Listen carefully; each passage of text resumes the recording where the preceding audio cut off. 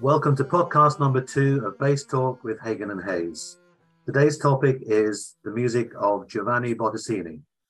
So, Susan Hagen, what was the first piece by Bottesini you ever played? Well, David Hayes, how you doing today? Very well, thank you. And you? Good, thank you. The first piece I ever played was what I thought was his only elegy. Hmm. It turns out it's his third elegy, and I didn't realize. No, it was the first of three. Yes, Yeah, number one. right. Yeah. And I had no idea until maybe just a few years ago that there were three. And I loved it. Of course, I'm going to blame youth. I wasn't that young. But when I first heard elegy, I thought it was allergy. And I thought, this is so cool. He has allergies just like I do. And then I saw it printed and I said, oh, elegy. That is not the same thing, which is a little embarrassing. And now everybody knows. But I loved it. And I really was excited to play it because I had gone to a master class at a school in Brookline that my eventually to be teacher, Ed Barker, was giving. My current teacher at the time had said to me, you've got to go hear this. This is going to be amazing. And a fellow that I didn't know, but I eventually would become good friends with in Boston, played the second concerto. And it was the first time I'd heard that. First thing I'd ever heard by Bottesini. And I had gone with my best friend, and she and I were sitting there. And at the end, I just grabbed her arm and I said, I cannot die until I get to play this piece. So that week, I went to my teacher and I said, I know I'm not ready for this, but how do I deal with this? I have to play some Bottesini. So she gave me the elegy.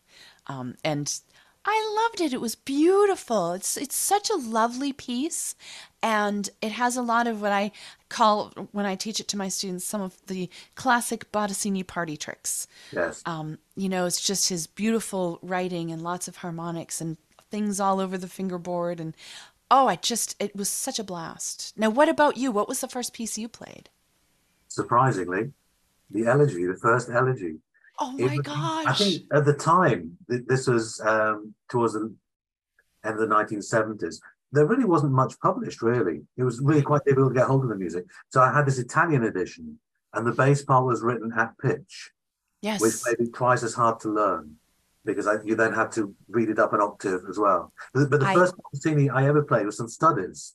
Um, I had to play in an exam, and some of these studies were set repertoire. And there was a bass player here in the 50s called H. Samuel Sterling, and oh, he was yes.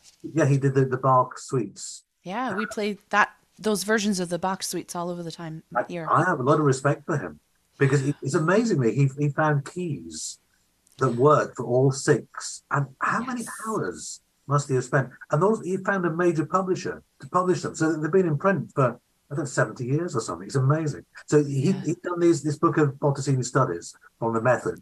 So I'd started learning some of those. But the first solo piece was the elegy, and I've loved it ever since. The piece I played the most of Bottesini, I played it with piano, I played it in orchestral tuning, solo tuning, I played it with string quartet, I played it with orchestra. It's just fantastic. And it's a piece I love to teach because Yeah. I would say this is your first easy virtuoso piece. Yes. This is why you practice. This is why we spend all the hours talking about technique and bowing and where the bow sits on the string and which part of the bow you play on, because everything in this piece includes all those plus music. Yes. And it's great. And we've talked many times about it. I say to all my students, tell me 5 things about Bottesini, Right. so that when they play, they have some idea who he was, something something about the piece, because you just know you played in a concert and somebody comes up afterwards and asks you something about Bottesini and you know nothing about him and you look Right. such an idiot. So I just make sure they do this, and it's such a fantastic teaching piece, as you know. Yeah, It's just and audiences love it.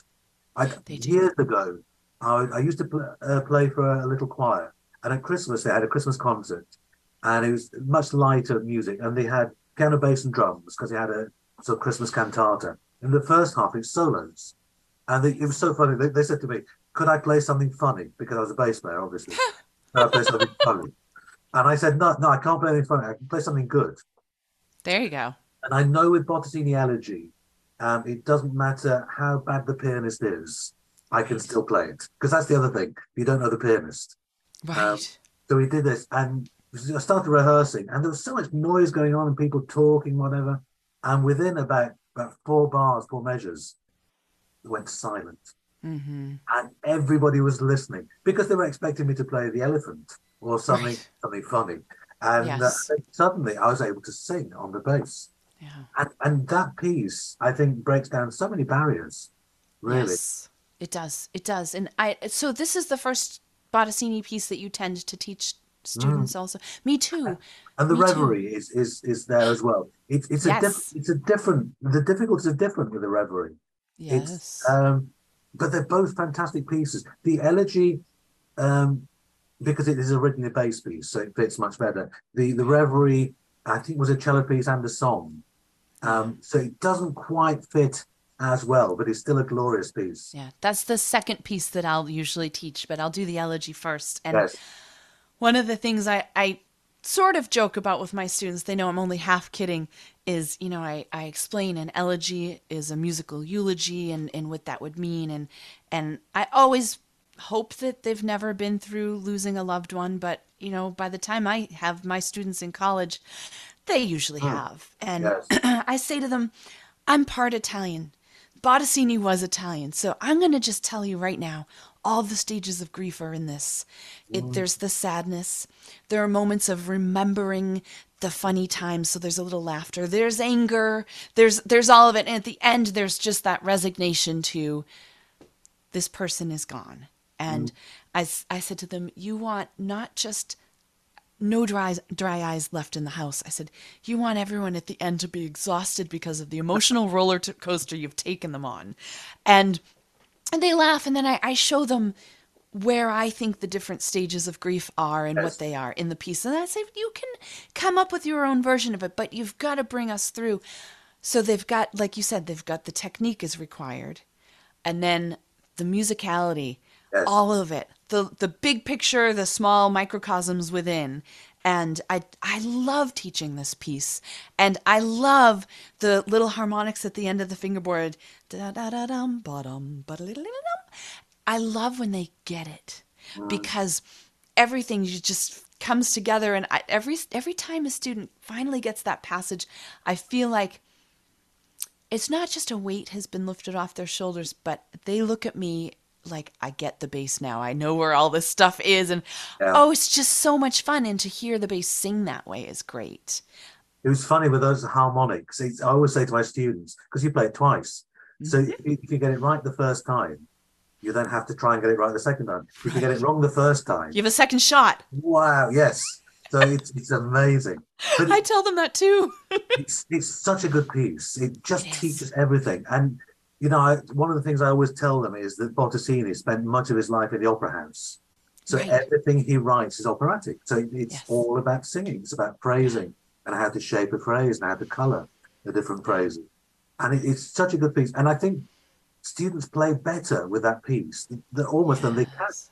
because it's Yes. such a good piece. It really pushes every ounce of what they're trying to achieve as a bass player.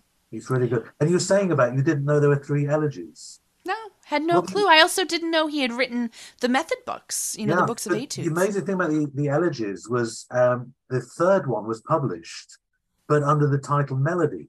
So that was published in Ah, France. So none of it okay. knew it was elegy number three. Mm-hmm. And then the second elegy also had a second title, Romanza Drammatica.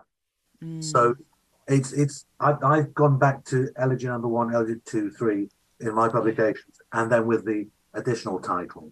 That's so smart. But That's they very are smart. fantastic, and each one is totally different.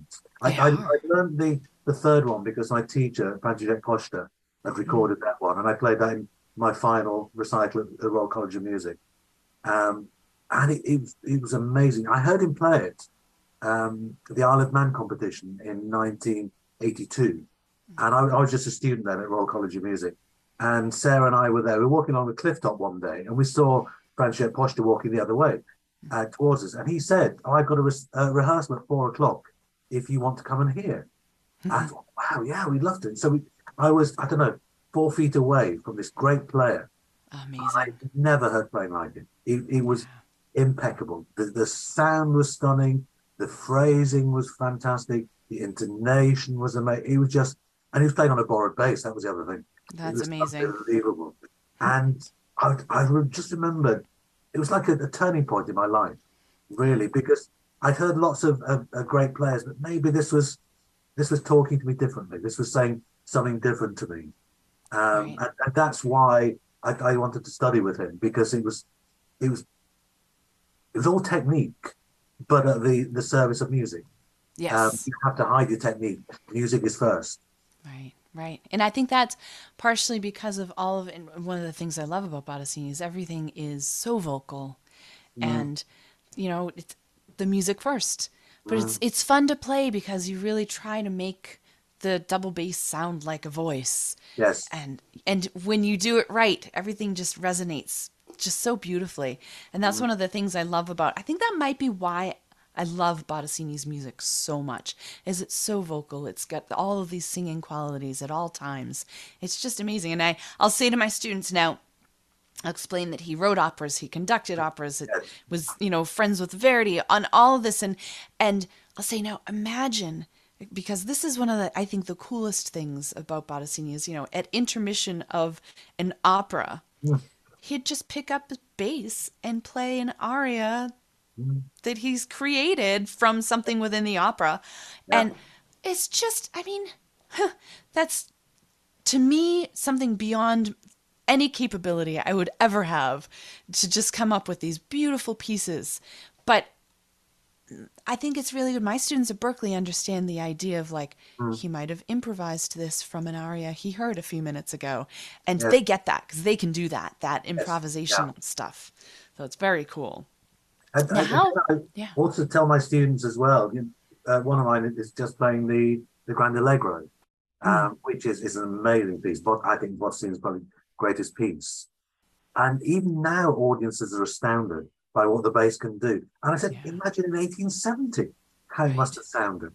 It must have been Yeah. like a complete revolution. It's like he's from Mars or something. Right. Because he was the only one doing this. I'm sure there weren't many others of this No. level. And Yeah. he was just a superstar of his day. It was absolutely amazing. And the music has survived. And also, it's always because, there's a reason why it survived. Maybe it's because it's quite good. It is quite good. It could I be that. I remember when I got to college, I said to my teacher, I know I'm not ready, but I want to be ready soon. I have to play that second concerto. I need to do it. And he looked at me and he sort of, I could see him assessing. And he said, well, if you practice really hard, you can do the Grand Duo Concertante. My sister is a violinist and she was in Yes. school with me. So I worked really, really hard. And before I got to play the concerto, I did the Grand Duo with Wow. her. And it was great. We did it on her recital at school. We did it on my recital at school. Then we got to do it with an orchestra Mm. that was, in the Boston area. And then I just saw a memory on Facebook that 10 years ago this summer, we did it with the Harvard University Summer School Orchestra. And Right. it is such a fun piece. Mm. It's just, and of course, getting to play it with my own sister was also super fun. But I remember thinking, if this is what my teacher thinks is the booby prize, because Yes. he didn't think I was quite ready for the concerto yet, what a prize! That was amazing. I bought a copy of the Grand Duo when I was at school. Mm, And I can remember, occasionally I get the music out on the music stand and I try and play. I couldn't play one note, because when your technique isn't up into thumb position, you don't know how to oh play yeah, any of this. And yeah, then once I got to the level where I could play it, I remember, and I always played from memory. And I remember, and I haven't got a photographic memory, but I can see where I am on the page, which page I'm on, yes, and I know where the page turns are and all these things. right. And I remember this is about 16 pages and playing it with great violinist and with orchestra, and just how quickly these pages just flew by. Oh I was yeah, absolutely astounded at how quickly it went. But once yes. you get to a certain level, lots of these Bottesini things, all the Mm-hmm. tricks keep coming Mm-hmm. back. And Oh that's the yeah, nice thing. And uh, the Grand Duo always really annoys violinists because um, you're not supposed to be able to play anything as a bass player. You should just be playing in half position and playing the elephant. right. And the audiences can see what you're doing. On a violin, you're expected to play 32 notes per bow. Right. We're not expected to fly around the bass. No. But it's amazing how the bass player always gets to shine Oh, more it's than the so true. violinist. It's true. And I'm so glad that I played it with my sister because there were two main things that I recall from that experience. The first one, she stopped in the middle of a rehearsal and she looked at me, she said, "Are you playing higher than I am? Is that even allowed?" And the other one was every time we've performed it, people come backstage to meet the soloists, and I feel a little bad because people tend to come to the bass player because they're just amazed that, we've got almost 4 feet of strings that we've been covering through this whole concerto all over the place. And they look at the violin and they go, oh, wonderful job. You played great. But they have a million questions for the bass player. And I thought, thank God this is my sister because she knows me. She loves me. I think she'll forgive me. I've had exactly the same, Yeah. exactly the same. After every concert we've done the Grand Duo, they Yeah. always come to me. Hmm. Having said that, I'm always the one who introduces the concert, and I'll always introduce the piece. I'll always say something funny and get them laughing, and That's that one good. helps. But also, Yes. people expect a violinist to be good. They don't. Right. They don't expect the bass player to be flying around the Not bass at playing all all. these harmonics. But Not it's at all. I think it's one of my favorite Bottesini pieces. I think for Hmm. performing, but I think as the best piece, I think is the Grand Allegro, which I think is That is stuck. great. Except that our accompanist at Wells, they're really annoyed with it. That he's taken so much of the Mendelssohn Violin Concerto and just called it Bottesini. I think that's what's great about it. Your story about the duo reminds me of when I was performing it. I was not memorizing it. Mm, But we were in a rehearsal of, I guess it was a lesson with my teacher, and Jody and I, my sister and I, were both playing. And we got through, and he stopped us somewhere. He said, "Okay, the part where it goes like this," and I started flipping my pages, yes. and he said, "Wait a second, are you not using the music?" I said, "Well, I mean, I have it here, but there's so many page turns that really, I once I get past like the first 4 pages, I'm kind of good. I don't really need it, and there's not a lot of time to turn the page with the addition that we had." Yeah. And he looked at me like I was nuts. But like you said, the pages just go flying by. So it's better to not have to turn all of them. I know. I know. I've loved doing it. I've done it with orchestra. I've done it with piano. I've done it, I think, with string quartets as So much well. fun. And it works Yeah. so well. And just it's such an audience piece, isn't it? It is. They love He, it. They love it. he was a real showman, Bottesini. He Oh, knew yeah. how to get the audience on his side. He did. And I think maybe the reason why we both learned that first elegy first and we teach it first, that to me gives you almost all the tools that you need to play any of his other pieces. I will point out, oh, this is in his first concerto, this is in his second Mm, concerto, this is in the grand duo. It's really, really neat. And I thought it was fascinating that I didn't know about the Reverie mm, until I was in my 20s, and I was told about it by a tuba player. yes. And he said to me, "So I hear you're practicing the concerto. What are you going to do?" I was performing it with an orchestra. He said, "What Mm. are you going to do as an encore?" I was like, "I don't know. An encore? Like, is anyone even going to want to need to hear more?" Um, and he said to me, "What about the Reverie?" Mm, And I was like, "Well, what Reverie? What are you talking about?" So I hunted it down mm, and I thought, "Oh, this is beautiful." And I found string parts mm. and I had the orchestra play it with me Oh, that's fantastic. as an encore. And it was really funny because as always happens, some older man in the audience came up afterwards. As a female bass player, you always get a couple of older men, sometimes a little creepy, sometimes totally not creepy at all. This one guy came up and he grabbed my arm and he said, "This reverie, I know you had someone on your mind when you were playing it. Tell me the story." And I thought, "No way, creeper. I don't even know you." But instead, I said to him, "Well, I did just tell you the story through my bass." Yes. And I kind of just squirmed out of his grip and moved on to the next person in the line. But the pieces are so great. Now, tell me about the second concerto. That one, the first edition I had was by Rudolf Mallerich. It's a Oh, Vienna mine piece. too. Yeah, and it had, I think, many mistakes, all hand copied, wasn't it? Yes, And yes. and again, I bought that at school.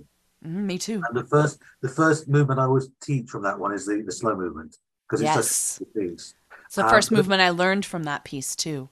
and in 1989, I went over to Belfast and we did a Bottesini concert at Belfast University. Oh, nice. And it's with little chamber orchestra, and Sarah sang, and I played. And my great friend Mark Gibson, he was a neurologist, but really Mm, fantastic bass player, and he organised the concert. So we did the Passione, and I orchestrated it with the orchestra, and I did the nice. elegy, and we did I think Boucher May, and Mm-hmm. I did the third movement of the second concerto, the first time I played it, Mm. and it was, oh, wow, what a great piece. So much fun, that movement. But the cadenza in that first movement, I think, is probably the best bass cadenza ever written. I think it's absolutely fantastic. I just absolutely Yes. love it. And I I think it's called the second concerto because it's published second, Mm-hmm. but I'm not sure it is. It had on the manuscripts. It's called concertino rather than concerto, and Yeah. it's also in two keys. It's in B minor, which is for solo tuning, but also in C Right. minor because sometimes Bottesini used the minor third tuning. Um, Mm. so it's I'm not sure it is a second concerto, and he didn't Ah, very often date his manuscripts, so we don't know when they were written. right. And also, Ah, then they've often been two or three different editions or right. versions because Right. maybe he went on tour, forgot to take it, so just rewrote it. Isn't that amazing? The Just facility. the skills. I once read a fantastic book about, I think it's Mozart letters, been Hmm. translated into English. And there's one fantastic letter, and he'd gone somewhere, and he said, I'd forgotten to bring a piano concerto, so I wrote one. And you just think, wow, wow, you can't believe it. And Oh, I I love bet that. the facility was there, and I bet Oh, he yeah. just sat down and wrote it. Yeah. Well, Wow, amazing. well, I think you could do that though. I don't think I could, but thank you. Thank, thank you for Um, your support. Yeah, I don't think I no, could. I have faith that if it was needed, you'd be able to do it. But that second concerto, I'll tell you, when I finally got to start learning it in school, I was so excited. I used the same edition that you use, Yes. and I found it a little bit hard to read. I didn't mind the transposing an octave; that didn't bother me at all. But it was handwritten and kind of small, so I Yes. went down to like the local photocopy place and I blew it up huge. I mean, like probably 10 by 15 Mm. inches on thick, thick, thick cardstock. Yes. And I brought it into my lesson, and Ed Barker said to me, he sort of took a step back. He looked like I'd given him an electric shock, and he said, "Well, what is this?" I said, "Well, this is the Bottesini. I have really good eyesight. Mm. That's the one of my gifts that I have. I have many gimpy other things, like I referenced allergies and stuff, but I said to him, although my eyesight is great, it's small, and Mm. I know you're going to give me bowings and phrasings and fingerings, Mm. and there's nowhere to put them." So Yes. I had blown the part up. So I still have that, and it's the most marked up, disgusting thing you could ever see. It. My students have trademarked it. My disgustingly marked up copy when I send them Really. music. I don't even look at it anymore, but it's there in case of necessity if I ever need it for a reason. I was so excited to get to play it. And I Mm. started with that second movement. And Yes. oh, I thought, oh, that was so great. And then that first movement, which for American orchestras is going to be on like every audition ever. And so I knew I Yes. had to learn it well. And I had the recital for school coming up. It was looming. And so I learned the third movement. And I remember feeling like I'd sort of just slammed it together. I knew it wasn't as good as it needed to be, but it was Yes. learned and I was okay with that. Then I've since performed it with I think 7 different orchestras. And Wow. each it's really fun, and each time I play it, I fall in love with that third movement even more. Yes. And I've decided I have a storyline. Are you ready for this? This is so bad. So that third movement to me is a carnival. Right. And I don't know if you've ever read the book or seen the movie Charlotte's Web, Yes. but there's okay, so the rat Yeah. Templeton, Mm. Yeah.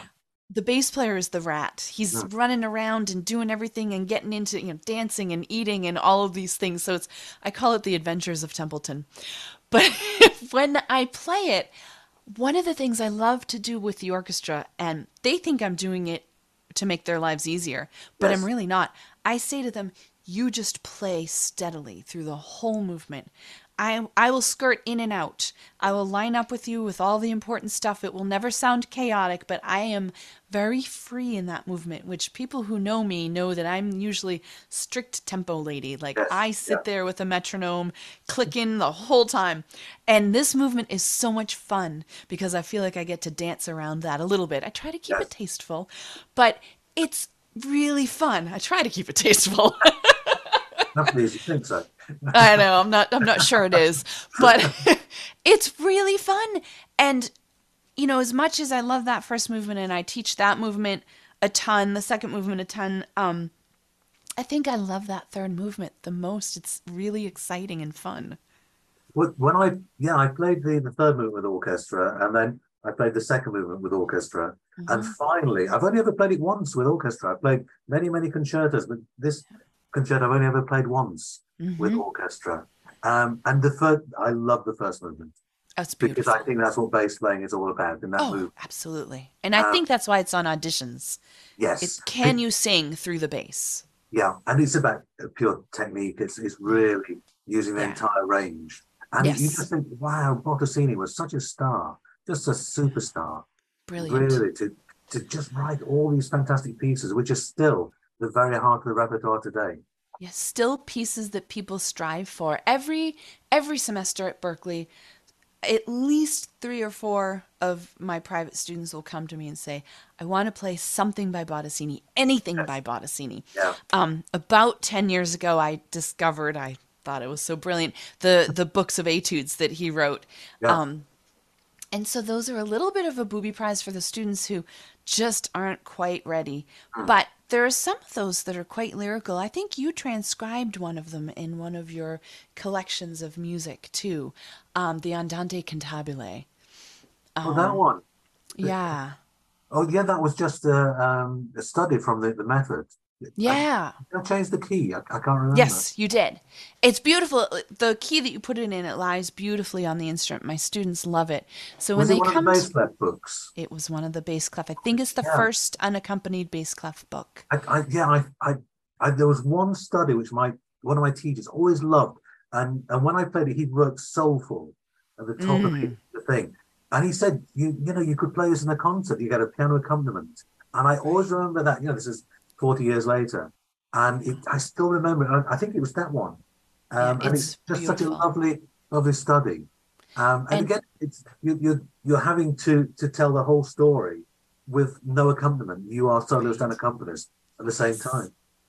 It's beautiful and it's great because I would thumb through those method books and try to Mm, find the prettier ones. yes. But now you've transcribed this one, you've put it in a great key, and oh, my students love it. And they're so excited because they're getting to play something from Bottesini's. Some of my students aren't quite ready for the Mhm. concerto, or even the elegy can be a stretch for some of them. And that's not saying anything bad about them. It's just they're not ready for it yet. Mm, But this makes them feel like they haven't missed out. exactly. And I love it. It's great. And the key that you put it in, they just have to go a little bit into the lower parts of thumb position and then they're out so it's not too scary for them. What key did I put it into? I can't remember. That's what I have to remember. It'll come to me in a moment. It really will. I think I did the same with an Adolf Lotter study. Yes, you did. And again, Yes. in his method book, Practical Tutor, it's quite low down. And Mm-hmm. I think I put it up a sixth. I think it think went you from A did. minor to F sharp minor. Yeah. And it's just to prove that you can still play an F sharp minor or F sharp major or any of these keys, and it works. Mm-hmm. Mm-hmm. Yep. Yeah. So this is in, what's it in now? D minor. It's beautiful. It's number 14 in your bass clef unaccompanied solos book one. Right. Oh, I'll have a look at that. I've forgotten It's it. great. Oh, I love it. It's really lovely. Um, and the latter, I've played in both keys. Mm. And I like your transcription of that. I think it lies really, I'm really going to put a nicely. book together of studies from his method because it's sort of fallen by the wayside. I wrote a blog the other day about him, and I bought part of his collection. Yeah, he was That's dead. right. I don't know, 60 years, 70 years. And so I got the medals and manuscripts and photographs and things. And he was important in his day, even though he's sort of forgotten now. Um, so Aren't yeah, there a lot of people like that? I think we should do another podcast on the important people that we've forgotten, yes, I but think it's we're, a good idea. Czerny and Lauter. Mhm. I think there's a bunch of them. Yeah, we should. I think that'll be a really good idea. But Yeah. Bottesini has survived because it's great music. It's great music, and I think because he knew how to play the bass. He Mm, also knew how to write operas. So yes. he really understood singing, and I think he, of all the composers of his time and beyond, really got the bass to sing in a way that the audiences love and are surprised by. But he was the first one. It was amazing, really, because everybody else in Central Europe was still writing scales and arpeggios, Yeah. little Yeah. bits in little tunes in harmonics and a few double stops and whatever. Right. And then Right. suddenly Bottesini was making the bass sing. He I wonder was. where he got that from. Well, didn't they call him Paganini of the double bass? They did, So but maybe just the fact that he had this innate technical capacity. um, He could play the bass, just physically play it so well. It opened up the doors for him to be maybe. more musical. A friend of his, Luigi Arditi, a violinist, Mm. he said that I think Bottesini graduated early. I think he left 2 years early from the Milan Conservatoire. And he said when he left, he was as good then as he ever was. He said the only thing he gained was experience. Well, Wow. experience is good. Yeah, not bad, is it? Not bad at all. Oh. Well, this is such a fun topic. I could talk about Bottesini for days. I know I could. But this is great. And thank you for suggesting this topic. I think it's great. It's Well, wonderful. he's at the heart. Bottesini is still at the heart of everything we teach and play, really, which is fantastic, and I'm sure always will be. I can't believe this will ever go out of fashion. No, I don't think so. The music is just so beautiful. It seems so timeless. Yeah, and Um, it's nice now to create new editions. It's it is. suddenly, it's now possible to find all Bottesini's music And available in all the different tunings. I think it's less overwhelming too for people to see it, not in little tiny handwritten manuscript Yes, and then having, I don't mind transposing by an octave, but it's a lot for some people. it And is. so to have it printed cleanly, Mm. exactly where it needs to be played, I think that's going to make it even more accessible to more people, which is good. Yeah, I've enjoyed creating lots of new editions. I've still got quite a few pieces still to go. But I think Bolero is next, and that's next on my list. Okay, so we're Uh, relying on you. but you don't have to, but thank you. Well, thank you for listening to Bass Talk with Hagen and Hayes. We hope you join us at our next episode. And thank you to our sponsors. Oh, we don't have any. Would you like to be our sponsor? Let us know. You can reach out to us. And thank you. We can't wait to talk to you again for our next episode. Stay well. Bye.